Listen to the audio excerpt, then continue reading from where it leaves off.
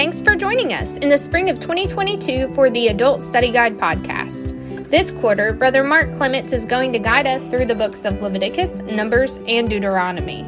The nation of Israel, while far from perfect, demonstrates for the Bible student God's high standards for His people, how we fail miserably at meeting those standards, and finding grace in Jesus. So grab your copy of the Adult Study Guide or your Bible and study along with Brother Mark.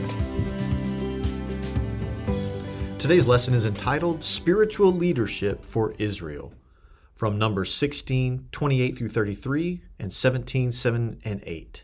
The application today is, the student will learn that even during the time of Israel's futile wandering, God demonstrated to them the need of following His chosen leaders.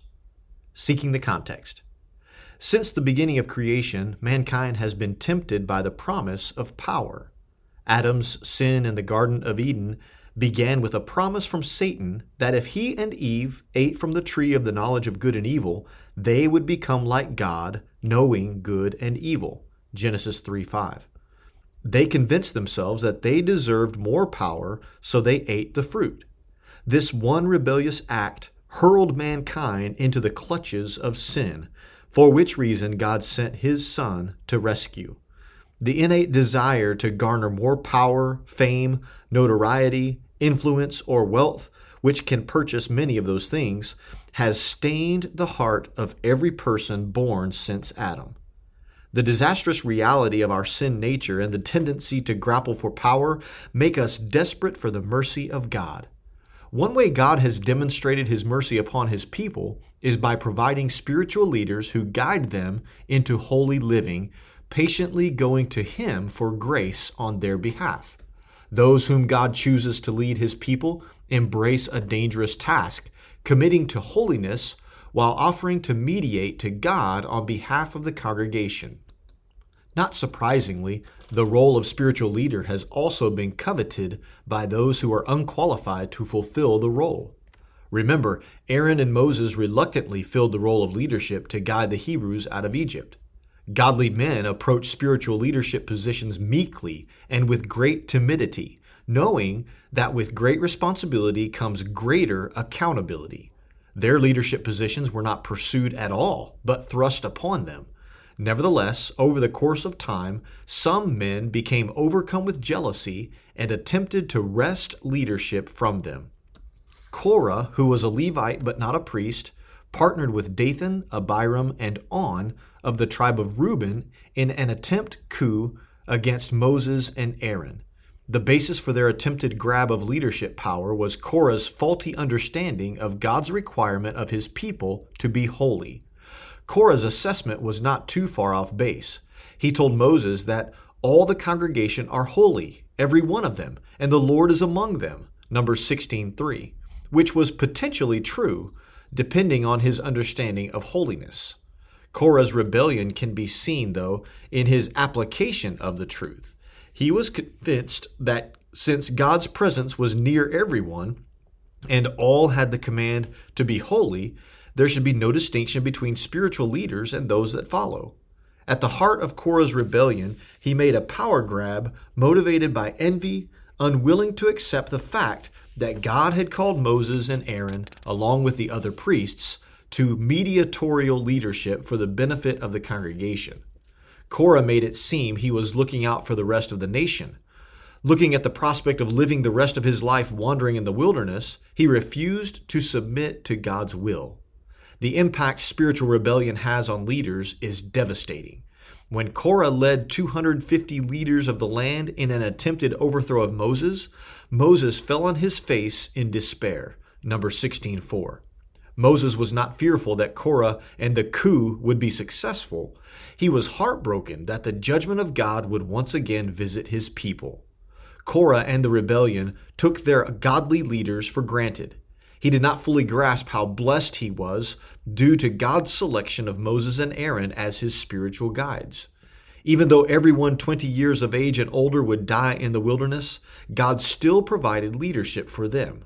Today, we will observe God's desires in providing spiritual leaders for His people. Why is it so important to have godly spiritual leaders? Searching the text. Number 1, God calls his leaders. Numbers 16, 28 through 30. And Moses said, Hereby ye shall know that the Lord hath sent me to do all these works, for I have not done them of my own mind. If these men die the common death of all men, or if they be visited after the visitation of all men, then the Lord hath not sent me. But if the Lord make a new thing, and the earth open her mouth, and swallow them up with all that appertain unto them, and they go down quick into the pit, then ye shall understand that these men have provoked the Lord. Korah insisted that any one of the people of Israel should be able to serve as a priest. Of course, like most heretics and cult leaders, Korah placed himself in a position of assuming leadership. Moses responded with an invitation to a showdown. He told Korah to bring the band of 250 rebels with him to the tabernacle the next day, each with a censer burning with fire. God would demonstrate for everyone who was right and who was wrong.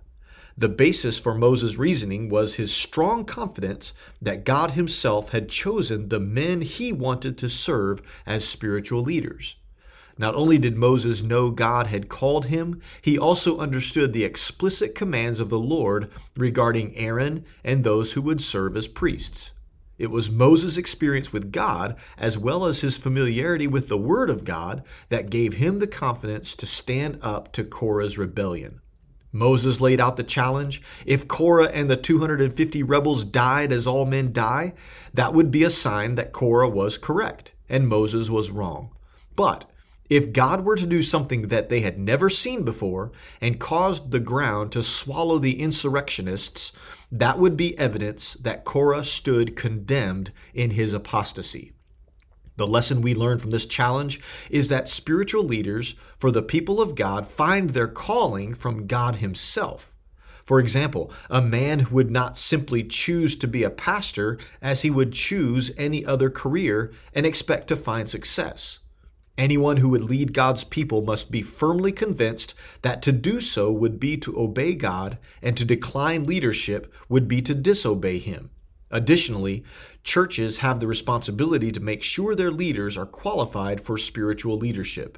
Just as Moses consulted the law to confirm which men would serve as priests, churches must consult God's word to verify the qualifications of their leaders.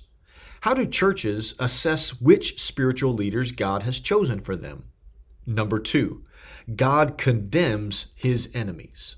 Numbers 16, 31 through 33.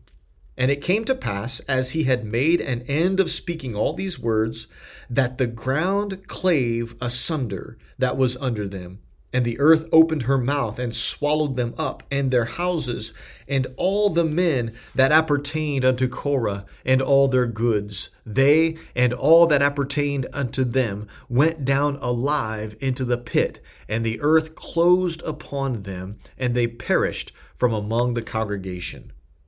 Moses knew God was about to do something big.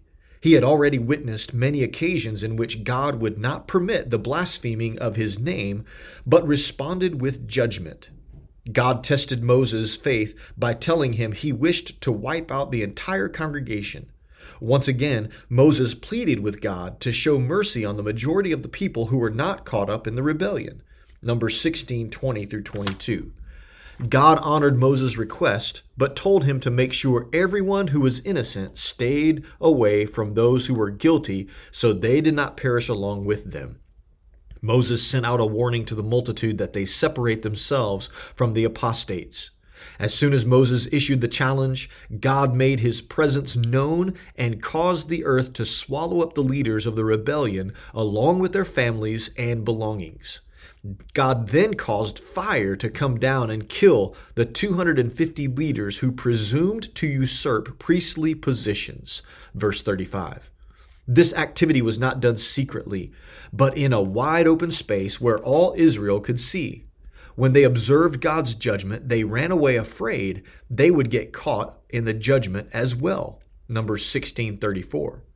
Everyone in the nation would have known about the events that day. They would tell the tale of Korah for generations to come, hopefully teaching the danger of blaspheming Jehovah and assume spiritual leadership when unqualified and uncalled. Even Jude used Korah's rebellion as an example of the danger of apostasy, Jude 11. God takes rebellion seriously. At the heart of Korah's assumption of spiritual leadership was his idolatrous implication that God was not providing the leadership Israel needed. Korah thought he knew better than God, but instead of humbly seeking God's will, he gave in to his prideful inclination to rise to the top no matter what it took to get there. This is spiritual adultery, which is condemned by our holy God. Everyone who does not repent of sin and believe in Jesus will endure the same kind of judgment. All have sinned and were born at enmity with God, but those who have been reconciled to Him through the blood of Jesus Christ are forgiven and promised heaven to live with Him forever. Those who refuse to believe will ultimately be cast into a place John described as the lake of fire, Revelation 20:11-15. Spiritual rebellion has eternal consequences, and God will have the final say against His enemies. How does the promise of God's ultimate judgment of His enemies impact your life? Number 3, God convinces His people. Numbers 17, 7, and 8. And Moses laid up the rods before the Lord in the tabernacle of witness, and it came to pass that on the morrow Moses went into the tabernacle of witness, and behold, the rod of Aaron for the house of Levi was budded, and brought forth buds, and bloomed blossoms, and yielded almonds. The fire that consumed the 250 false priests also cleansed their golden censers, making them consecrated with fire from God. God commanded that their gold be reclaimed and used to make a covering for the altar. This covering would be a permanent reminder of the danger of going outside God's plan and assuming leadership He did not permit. Numbers 16:38-40. The next day, Israel decided God's judgment on Korah and his companions was too severe, so they gathered at the tabernacle and began complaining. In His holy anger, God sent a plague among the people which killed 14,700 before Aaron could intercede on behalf of the people. Numbers 16:41-50. Aaron was chosen by God to serve His people, and he constantly proved his calling. In order to convince Israel that Aaron and his sons were the right ones to approach God in priestly service, God ordered the chiefs of each tribe to work an experiment. Each chief would inscribe his name on his staff, and the staffs would be placed in front of the Ark of the Covenant. The next day, Moses brought the staffs out of the tabernacle, and everyone's staff was unchanged except for Aaron's. Aaron's staff had miraculously sprouted with buds, blossoms, and ripened almonds. This sign finally convinced Israel to honor the Aaronic priesthood and trust God's judgment in providing their spiritual leadership. God commanded that Aaron's staff be placed in the ark as a reminder and a warning to trust and follow God. The chiefs left the tabernacle with reverential fear of God that would prevent them from spiritual rebellion. Numbers 17:10-13. While God may not perform a similar miracle today to convince us of who our spiritual leaders are, He does make His desires for spiritual leadership known. We might not observe a blossoming staff, but we should be able to see the fruit of the Holy Spirit in the lives of God's people. We might not have a visible reminder like a budding staff to carry us as a warning against rebellion, but we have God's Word in our hands, which teaches us right from wrong and gives us plenty of warnings against idolatry. God has given us everything we need to know how to worship and serve Him properly. How does God convince His people of godly leadership today? Setting the application. If God gives you a desire to serve Him, you should do your very best to walk in obedience. Do everything He has called you to do, nothing less and nothing more. There will be temptations to make a great name for yourself, and you might even become frustrated with your spiritual leadership from time to time. However great the temptation might be to take matters into your own hands and pridefully promote yourself, the wise will humbly seek God's wisdom and precepts in the matter. God alone calls His leaders and will ultimately punish rebellious idolaters. While we pursue avenues of greater influence for the advancement of God's kingdom, may we always be thankful for the spiritual leaders He has given us. Praise God for spiritual leaders. How have godly spiritual leaders made a difference in your life? Thanks for listening to another lesson on the Adult Study Guide podcast. We will catch you next week for another lesson in this great quarter. Until then, join us daily on our daily devotional blog at www.bogardpress.org.